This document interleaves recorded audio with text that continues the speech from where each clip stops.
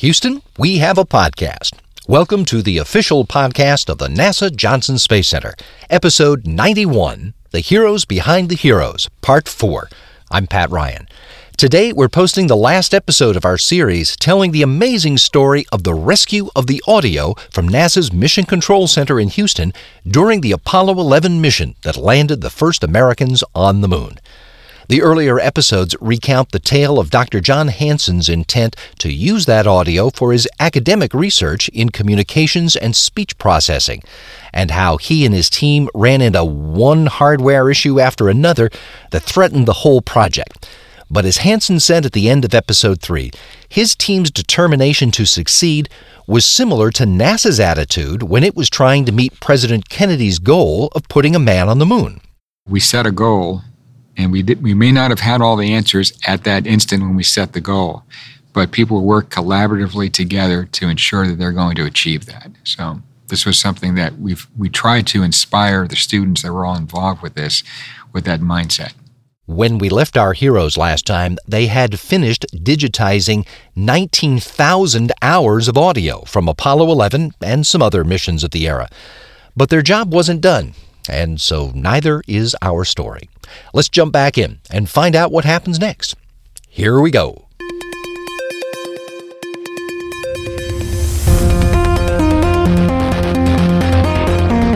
T-minus 5 seconds and counting. Mark. Mission start. T0. Launch commit light circle. Correct. There she goes. Houston, we have a podcast.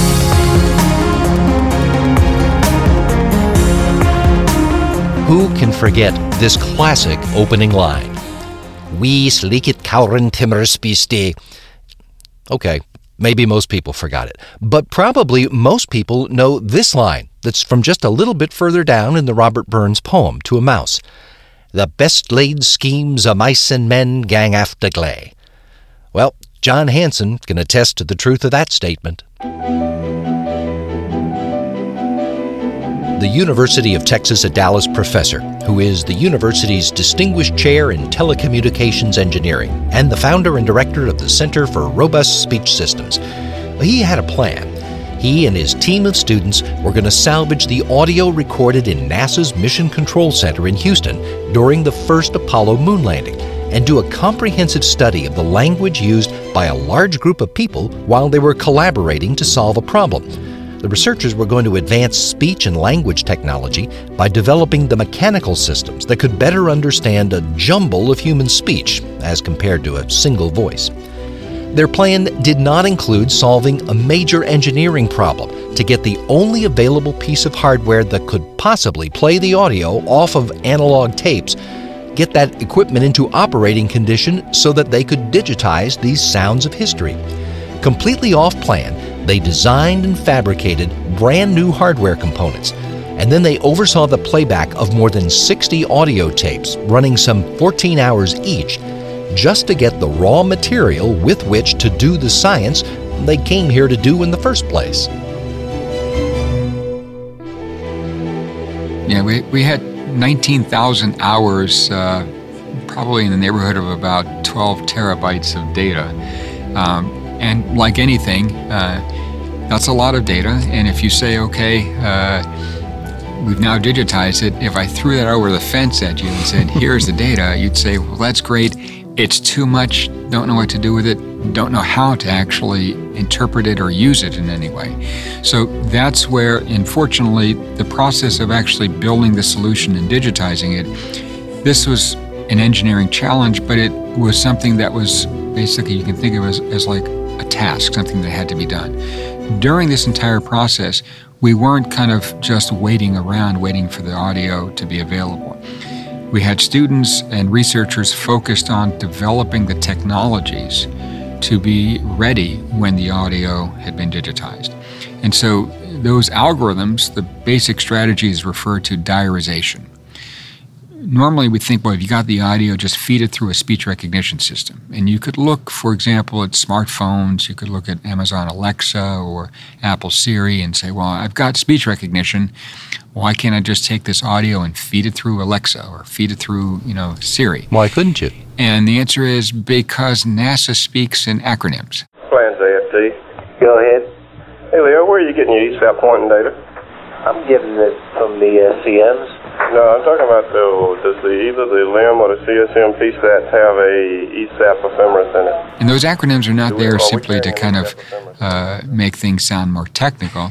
It's because NASA was trying to accomplish, the bulk of the command and control here through audio communication. So if you could say something, in 1 or 2 seconds that may have taken 3 to 5 seconds to speak, well, now you've opened up that channel for someone else to talk. And so acronyms were used primarily to try and be more efficient. The problem is when you look at any commercial-based speech recognition technology out there, none of them, absolutely none of them are set up for the type of NASA vocabulary that's used. That's one. And two, virtually all speech technology that's out there is intended for one person giving a voice command or saying something to a machine. In all the communication here, none of this was intended to be used for speech technology. It was people talking with each other to solve a problem. So it's natural, spontaneous speech. And the speaking style that we have here is dramatically different than if you're actually speaking to Alexa or Siri. There's lots of co-articulation effects. And what that means is, if you looked at printed material, if you saw the phrase, cats and dogs each hate the other. Well, if you listen to me carefully, I actually did not say what was actually printed if it was written there, because I said cats and dogs, the word AN, not AND. So if I were actually saying it the way I should have been, it should have been cats and dogs. But we don't speak that way. And so because of that, the speech recognition technology has to interpret from the audio what would be an appropriate text sequence. And so that requires a dictionary or a lexicon, and it also requires a very effective language model that predicts what word might come after a given word. Your ability to to give the computer a hint about the language that's being used. Exactly, yeah. So when I mentioned this diarization, well, when you look at any mission for Apollo, they're typically 6 to 8 days long, 30 channels. You also have to think every NASA mission specialist in the Mission Control Center, they're not working the entire 168 or 170 hours straight, right? So you're going to have typically 3 or 4 people that are taking shifts, working an 8-hour shift, maybe overlapping by 1 hour between At each shifts. of one of those consoles in the flight control room, there's a team in rotation. So that means that for an 8-hour period, we typically would have one person responsible for whatever that loop would represent. And so by in the digitizing process, now we want to actually go through and do diarization. So that task first requires that we run something called speech activity detection. We want to identify where there's silence and when there's speech. The reason for that is if there's silence, we really want to turn off the speech recognizer. If no one is talking, you don't want the recognizer listening in, because it'll start spitting out words if there's some noise or some other distortion that might appear on that. So now you have spurious words popping out, and that's not a good thing. So speech activity detection is done first. After that, you've identified blocks would represent speech, and then you feed only those portions into speech recognition.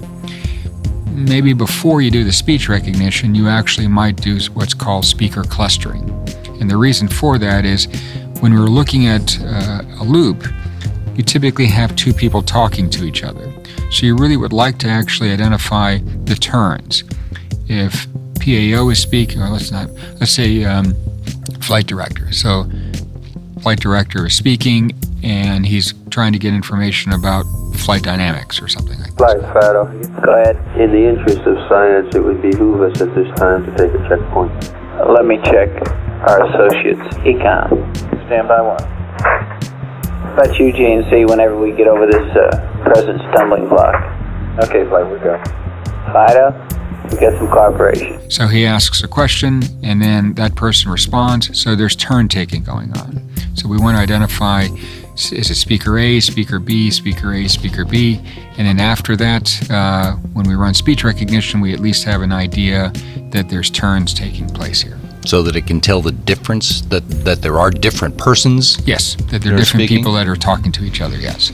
So in order to build a speech recognizer, you got to understand that we now need to migrate the technologies that we've worked on for more than 25 years in our center to something that would work for NASA speak, if you want to call it that. And so one of the things we needed to do was first to get a lexicon, a dictionary of all the expressions that NASA would use, and then build a language model. To do that, we went and we pulled every document about Apollo that we could find, books, news releases, everything we could find.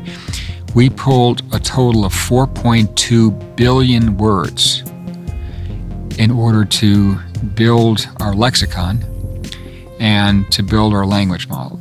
So the lexicon, the English language has about 600,000 words, okay?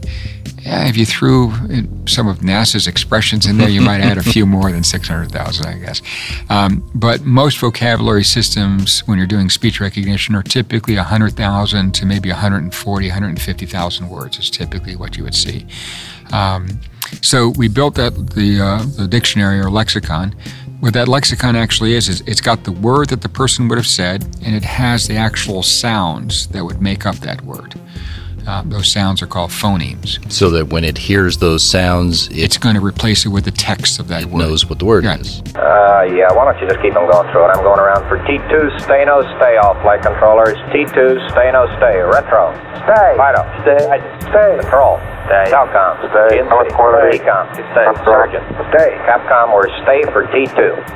Eagle, Houston, you're stay for T2, over. Roger, stay for T2. We thank you. Roger, sir.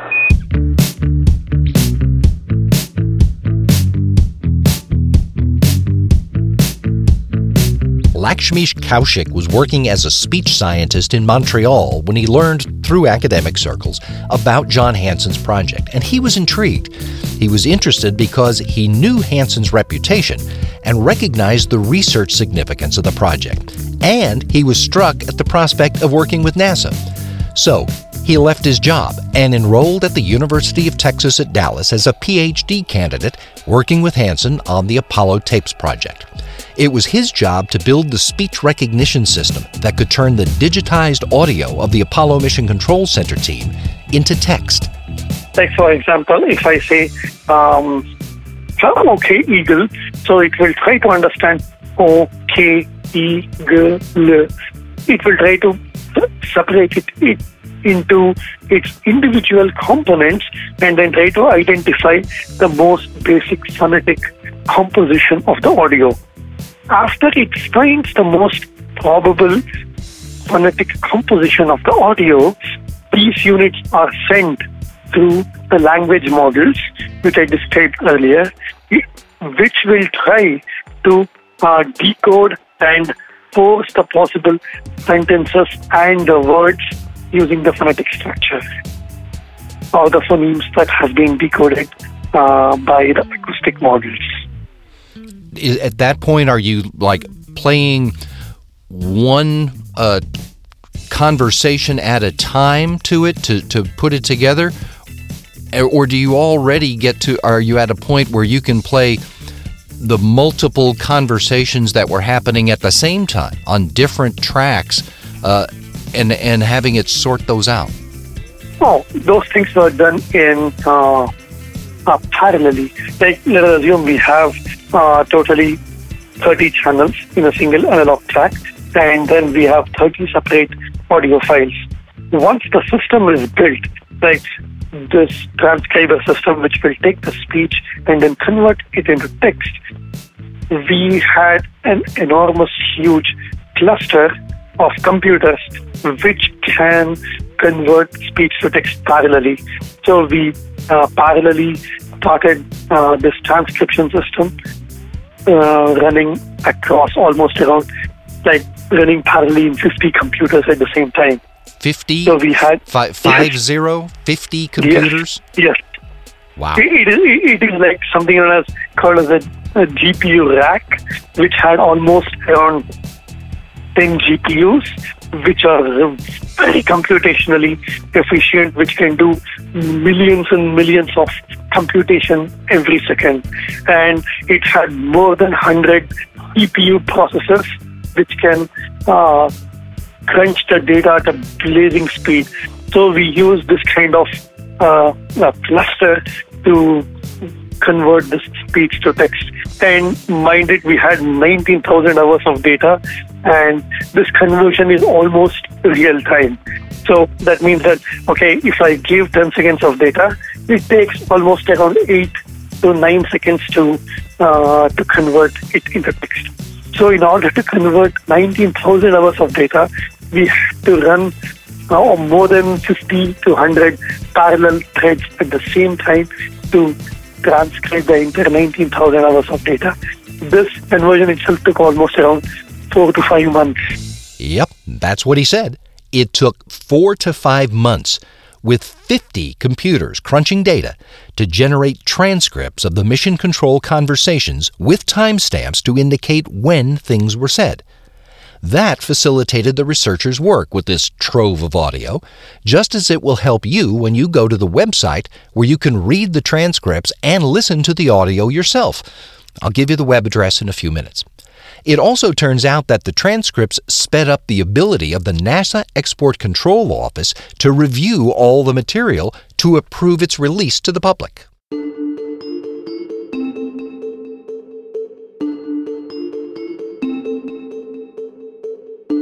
My name's Karen Walsman. I work on the JSC Export Services team, which is also known as export control. So, what is export control, and why does anything need to have its export controlled? That's an excellent question, and one that the JSC Export Services team and myself and headquarters and everybody in export control would really like to make known. It's really a twofold thing. The first thing people think about is missiles. You know, you want to control technology so that people can't get the technology that they have, that we have, that can then be turned on us and hurt us, missile technology. The other thing is to maintain our excellent superiority in some places where we really have the majority of the knowledge, like in engine design. And so we help when we get with Rocketdyne, Aerojet, and these guys, and they help us with our engines and to provide us with engines, we protect that technology for them. And we don't let that stuff get out unless somebody actually has a need to see it, and we have a requirement to send it to them. So we're protecting, U.S. technology as well as protecting our safety from, bad people overseas. I guess that you're trying to protect this information from being released either intentionally or accidentally. Yes, and a lot of people don't realize that you and I sitting here carrying on this discussion, I could release technology or data into the public domain that was not ever intended to be released into the public domain. Your conversation might release information. Mm-hmm. And so if we have this discussion and it contains ITAR or EAR controlled information, and then you put it out on the web, there it goes. It's in the public. Okay, and those acronyms are for laws that are regulate the release of such information. Those are the right? two laws. The ITAR is the International Traffic and Arms Regulations, and that's controlled by the Department of State. They're more military-based. The EAR is the Export Administration Regulations, and that's controlled by the Department of Commerce, and they're more business-based. But there is a lot of technology and missile-type technology that is in the EAR, controlled by Commerce. Space Station, for example, is controlled by the Department of Commerce. The Orion vehicle itself is controlled by the Department of Commerce. Karen Walsman started working at NASA in 1989 during the return-to-flight effort after the loss of Space Shuttle Challenger. She's worked in the mission control back rooms on the robotics flight control team. She's trained Space Shuttle astronauts and designed simulators for astronaut training, and has worked on the Orion program. So she brought a wide-ranging knowledge of work done at the Johnson Space Center when she joined Export Control. and her boss thought she was a natural for this assignment. So the export services team was contacted, and our center export administrator, Ari Blum, said, well, Karen can do that. She knows about older programs. And so I met with everybody and tried to get a handle on what was needed and required, and we started exchanging information, and that's how it started. Are you, at this point, do you think that you're looking at just reviewing historical information, or are you still concerned about technology, albeit 50-year-old technology? Yeah, it's 50-year-old technology, but it's still how to maneuver in space. It's still engines. You know, we're firing engines, and guidance is a big deal. We're using guidance and navigation and how to control where you're going from point A to point B in space. And those things are technologies that are controlled by export control.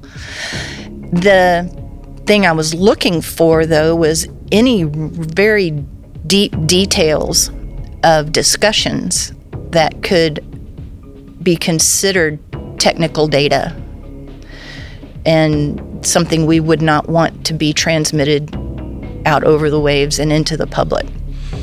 Can you give me without spilling the technological beans, can you give me an example of what kind of a conversation you were thinking of that might be present?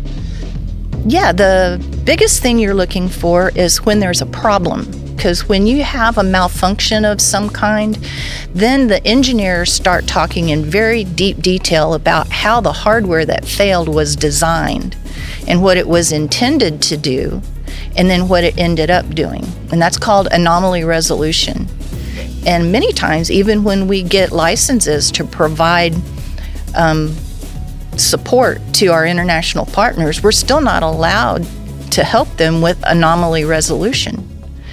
And because that will then teach them how to fix their own problems when they have a problem with their hardware in the future. And so you kind of look for those kind of in-depth discussions for anomaly resolution or design discussions on how a piece of hardware was designed.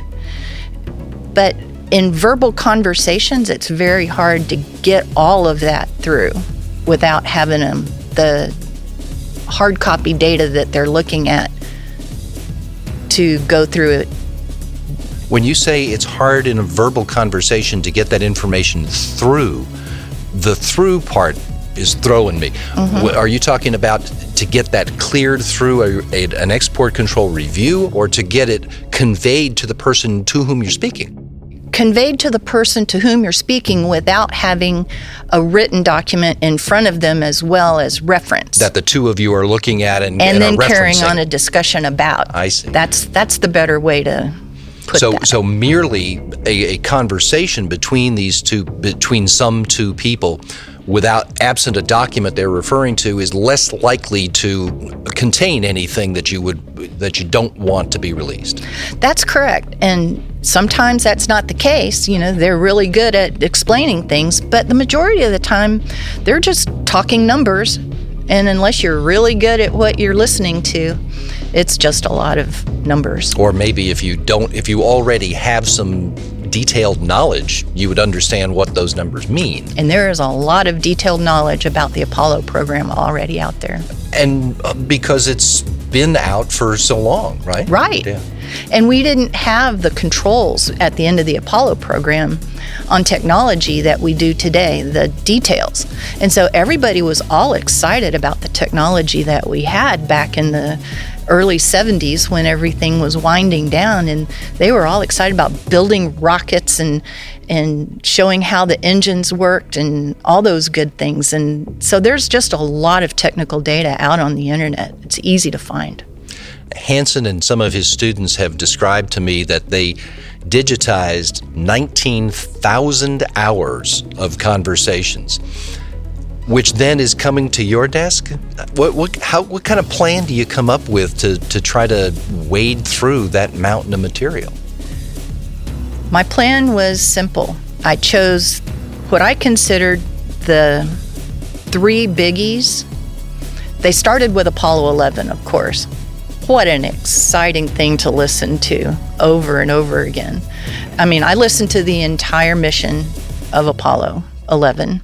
I picked out bits and pieces of other missions where I knew there were anomalies and where they were would be in the recordings to listen to those.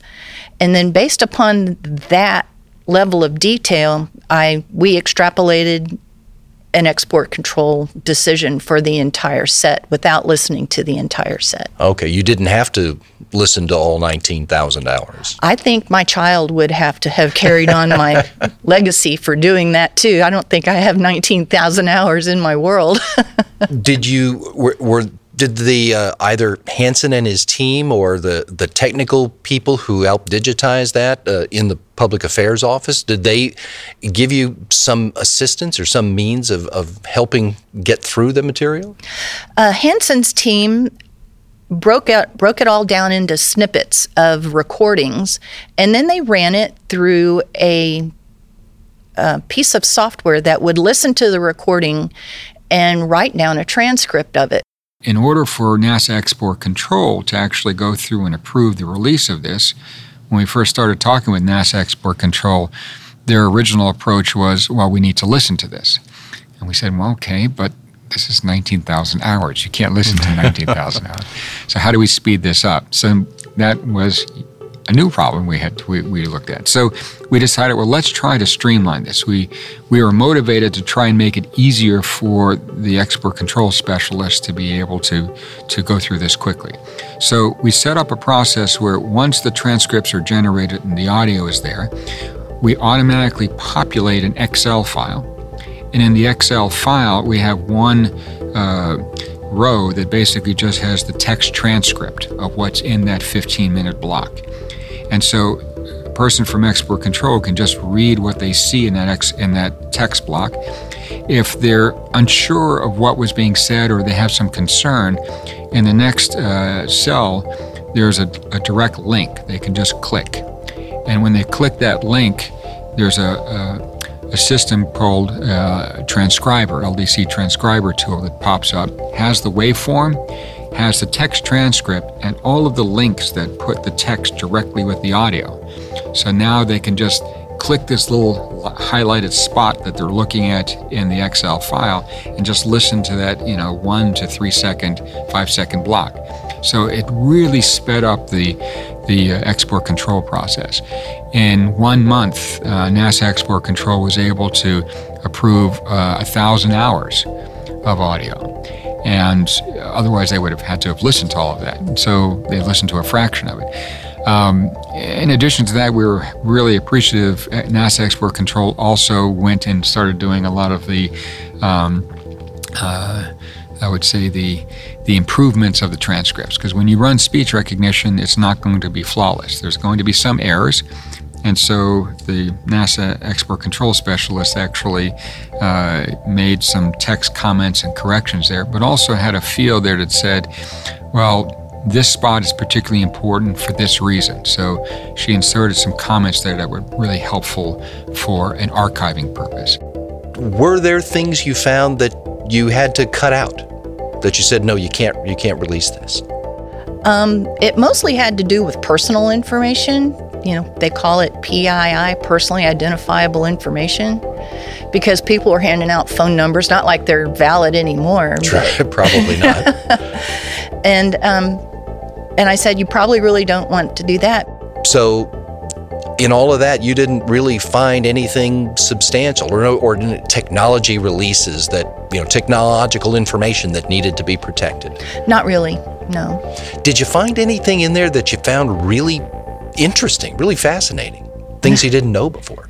Yeah, that there's a place in Clear Lake back in 1968, 69 called the Chicken House, and you can get a sandwich, a French fry, and a Coke for $1.65. Wow. We should go there for lunch now. I don't know where the Chicken House is, but every time they were going for lunch or dinner, there were only 3 options. And it was the Chicken House and some German restaurant and a burger joint. Mm-hmm. And that was it. That's the only 3 they ever came up with. Go ahead, network. Hey, let's arrange a big party, splash down party down at the Hofbrauer Garden back in the back Thursday. I understand they're going to block off NASA 1 at Webster. How do you think of this job in comparison to the other kind of jobs that you've done? Was this special, more interesting, more important? It was special, and because I grew up in Titusville during the Apollo program. Oh. My dad was a contractor at the Kennedy Space Center at that time. So to me, it was very near and dear to my heart to hear all of these things and see all these things, because I got to watch these launches from my backyard or sometimes from the bleachers outside of Launch Control Center. And so to come back as an adult all these years later and listen to these men and a couple of women go through all of this was fascinating, absolutely fascinating. And my brother is an Apollo nut. And so I would send him little emails going, "You're not going to believe it. When it's released, I can tell you." Powered flight angle 10.3822, and that is a change. Powered flight burn time 444 seconds. Altitude at insertion 60,000 feet.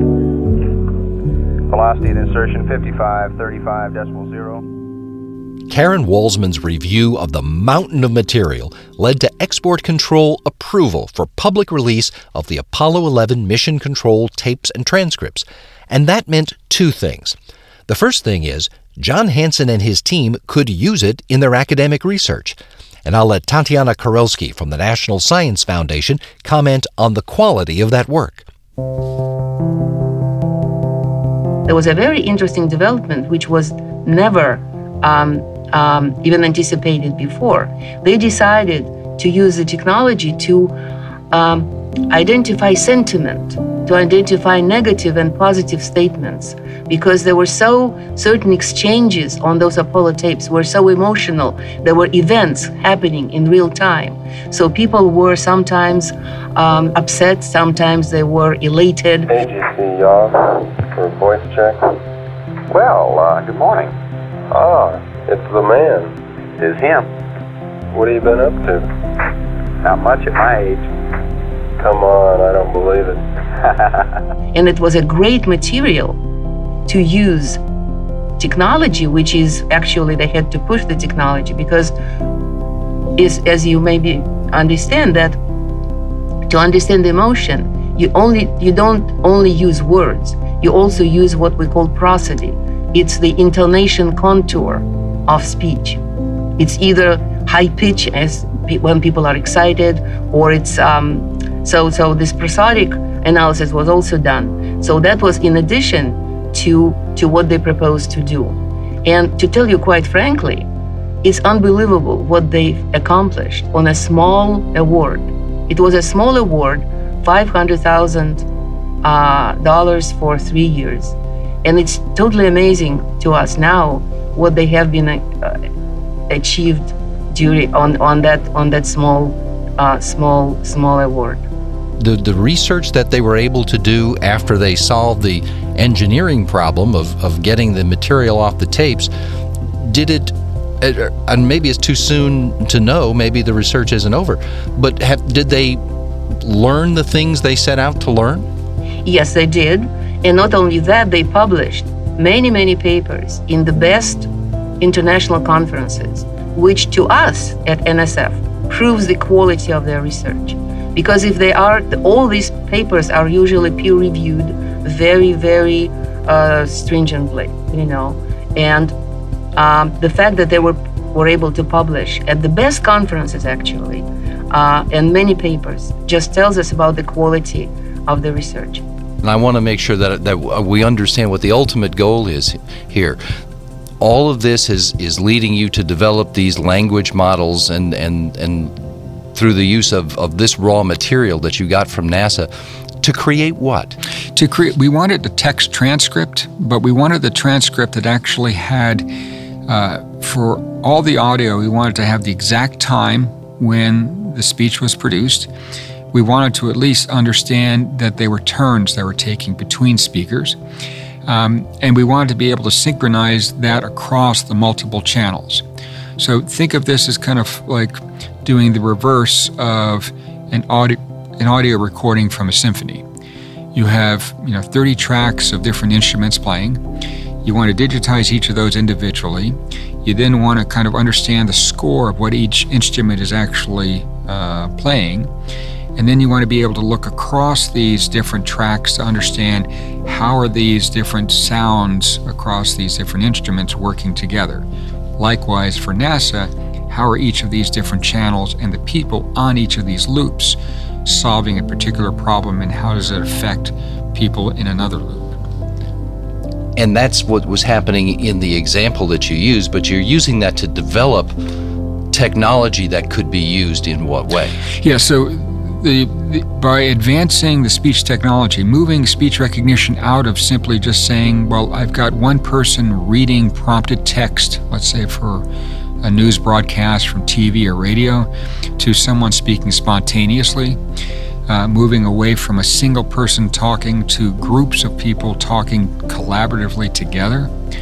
The technology that exists for the first part there, that's been developed over the last maybe 30 or 40 years. The technology for looking at multiple people talking collaboratively, people have been working on that, but it's a very, very small portion of the actual research that's been accomplished. And the reason is because there really are no corpora available for the community to use. This will be the standard corpus that the speech and language community uses to look at collaborative, multi-speaker type engagement for solving problems.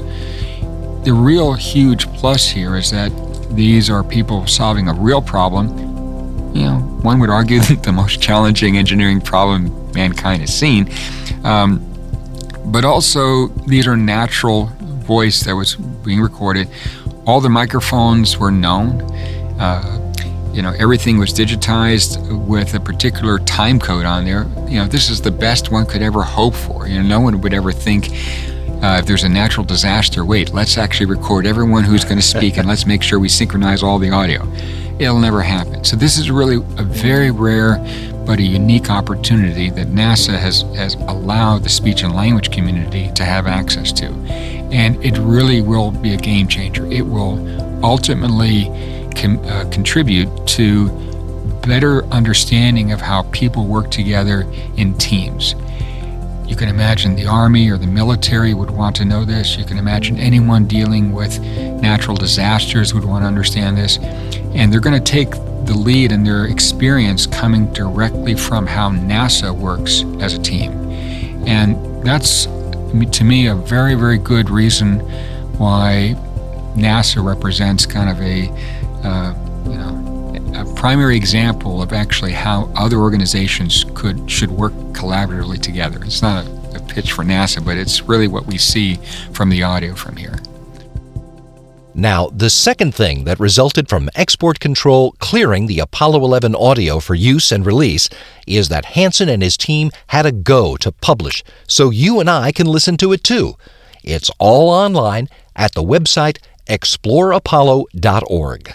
We're an academic institution, so we're making all the data available. Where, if I wanted to go scan it, listen to some of it, where would I go? So we have a website that you can get access to, and it has some of the audio examples there. We had undergraduate students working on this for we had 7 different teams working on this for maybe 4 years working on this. One of the spots on the Explore Apollo website, the students we had like different stories. We said, well, you can't just start playing this. No one wants to listen to the whole thing. So you have to have bite-sized chunks that would be appropriate. The students started developing those things, and then we test drove those little stories at the Perot Museum during Engineers Week, having kids that are, from first grade up to 8th grade, kind of listening to. We got their feedback. We had there's another group on campus called SEEK, the Science Engineering Education Center. Russell Hulls, our Nobel Prize laureate at UTD, oversees that. And so we had that group also review some of the stories and things. So we have small bite-sized chunks, so to speak, on the Explore Apollo type website that we set up. the students wanted to have something that would be like random. So there's a little button that you could say, surprise me, and it would randomly put you into some spot during the mission that you can kind of listen to, which is an interesting thing. I had to remind the students, look, nothing gets NASA engineers more nervous than the word surprise me. So I said, you got to be careful when you do that, but it was good. Network, Fido. Go ahead, Fido. Ed? Yeah. Standing here talking to Jay.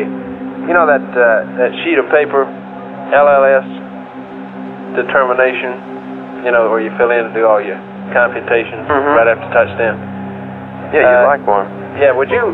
No, I got one, but I never did get one all filled in because we had so much trouble right after descent. Would you have one of the math aides copy that and send it to me down to PT? The site is very nice. It's very nice. I actually, preparing for this interview, I went and I used the site a little bit. The site has stories about what's happening on this Apollo tape. You can click and you hear the conversation and you see the running transcript, which is automatically recognized. It's a very, very nice site for the public, and especially for younger generation. I think also that this website, and Dr. Hansen might tell you in more detail, that some variant of it was also installed in the Perot Museum of Science. But that is another thing. For kids, it was just really fascinating because they can browse these tapes and see exactly what was said and who is talking, like commanders and the control center. Very, very interesting. Comment, Coke, first. I was just looking on page 3-55, and they got a picture of the spacecraft, the angle to the sun, and the attitude of the spacecraft. It looked like to me about 90 degrees on that day. That was 15 hours ago. Greg Wiseman, the audio engineer at JSC, who helped John Hansen and his team digitize the audio for their project and helped post the audio online. And so now we have it uploaded in bulk to archive.org, making it available for anyone who wants it. And since we've released it, I've been in contact with some documentary filmmakers who are taking this audio and they're synchronizing it with some recently discovered 70mm film that was shot in the mission control room during the landing, which is really exciting because for the first time that film will have an audio component. They didn't record audio originally with the film, but of course NASA was recording the audio loops, so they were able to take our recordings and lip sync it with this film because a lot of the film was shooting flight controllers, so they've got the film, now they've got their audio, and it's really amazing. It's amazing the work that these folks were able to do, resyncing all of this. So all of these things are coming together at the same time. I think it's going to provide a new perspective and insight into Apollo 11. And I think as we get closer to the anniversary of the moon landing, with the release of all this new material, it's really going to propel this monumental event back into the forefront of public consciousness. We've distributed, I think, a few of these to a couple of different groups. There's one group that's developing a movie for CNN and an IMAX movie using some of this audio.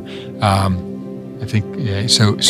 One of the interesting challenges from that effort, this one company, NASA had a videographer or that would walk around with a video camera and actually videotape, mission control space, people working and stuff. But the video recorder was actually just video; it didn't have any audio. So they had these silent films of all these people. And they may take, 5 seconds or 10 seconds of video here, and then they'd go somewhere else and take 5 or 10 seconds. So all that video is actually available. This one company had access to it, but they didn't have any audio. But they could see someone was talking, on their headset. So they were trying to read the lips and look to see, okay, we think they said this. And then they would try to go back and see if they could search and find that.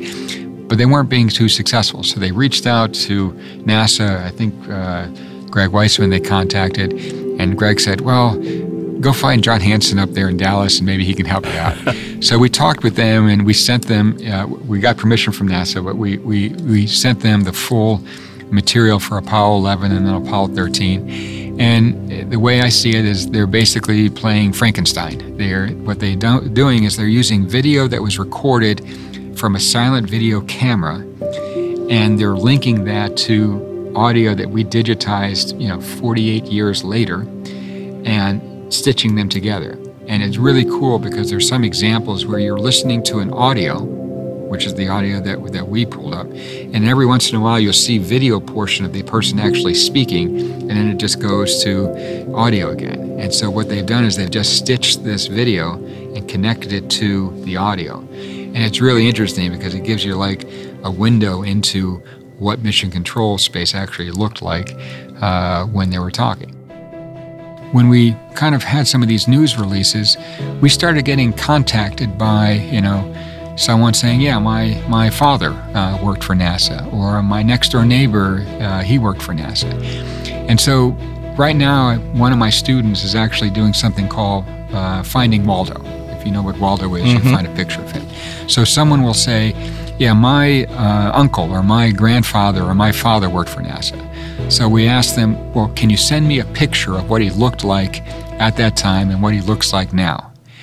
And what we're going to do is we're going to go back and we're going to actually go across all 19,000 hours and try to find examples of when that person spoke. And then on our archive, we're going to have their picture, and then we're going to have a little, folder with all the audio clips that person spoke. So now someone will be able to actually say, hey, my grandfather worked at NASA. Here are examples of him talking to Neil. He had to be Capcom if he was talking to Neil Armstrong. Yeah. But here's, him talking with other specialists at NASA at the time. And so this actually, we hope, will show a little bit about the people that worked behind the scenes, that really are kind of like the unsung heroes that made sure that everything was going to be successful. It's very much true in Apollo 11. Apollo 13 was probably NASA's one of the biggest accomplishments they were able to achieve, at least when I was looking at Apollo. So we're kind of happy of this notion of the heroes behind the heroes. We think it's something that rings true. They're going to kick us out of here. This has been terrific. All right, let's go. Let me make one more statement. So one of the, you might ask, well, why would we want to try and put so much effort into digitizing and making this technology available? We really wanted to try and emphasize that people at NASA at that time were trying to accomplish an enormous engineering challenge. When we think about NASA and we think about the Apollo program, we tend to gravitate towards the astronauts. The astronauts are to be admired. They risked their lives. They achieved enormous accomplishments for not just the United States, but for mankind.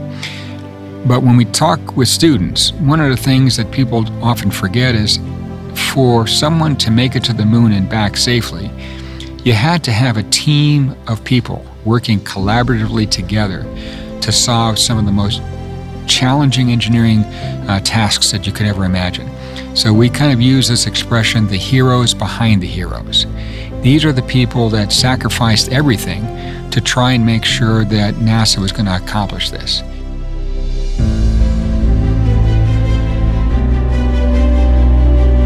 In 1962, just a couple of dozen miles up the road from where I'm sitting today, President John Kennedy predicted that exploring space would be hard, and he set an ambitious goal for the nation. Because that goal will serve to organize and measure the best of our energies and skills. Because that challenge is one that we're willing to accept, one we are unwilling to postpone, and one we intend to win too.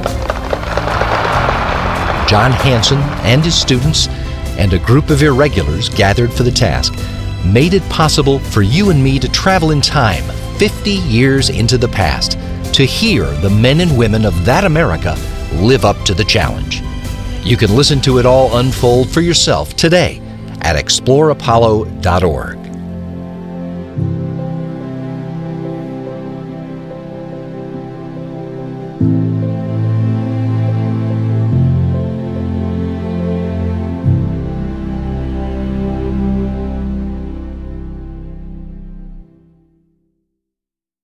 Thanks for sticking around to see if there was anything more after the music ended. I mean, what more could there be to say after 4 full episodes, right? Well, just this. We decided to take a different approach with these few podcasts for a couple of reasons. One is because we felt the story was worth it. But mostly it's because we can. The podcast format allows us to spend as much or as little time as we choose on topics that interest us and that we think will interest you. And we have the freedom to try out different styles of storytelling to achieve our goal, capturing your attention with the stories of what's going on, past, present, and future, in America's space program. We hope you'll keep coming back for more. The Heroes Behind the Heroes episodes of Houston, We Have a Podcast were produced by Greg Wiseman and me, with editing and audio engineering by Greg with help from Alex Perryman. Thanks to the guests who shared their parts of this story. Tatiana Karelski at the National Science Foundation, Larry Vroman and John French, who helped bring Soundscriber back from the dead, Karen Walsman of the Export Control Office at the Johnson Space Center, Tuan Nguyen and Lakshmish Kaushik of the UT Dallas team who digitized the tapes and built the speech recognition system, my NASA Media Production Services colleague Greg Wiseman, and Dr. John Hansen, the leader of the whole effort. Also, thanks to Nora Moran and Gary Jordan for helping us pull all of this together for you. Check out the whole series and all of our podcast episodes at nasa.gov/podcasts. And when you do, please check out the other cool NASA podcasts that you will find there also, like Welcome to the Rocket Ranch, On a Mission, NASA in Silicon Valley. There are many more, and they're all worth your listen. They're all available at the same spot where you can find us, nasa.gov/podcasts. We'll be back with all new episodes starting next week.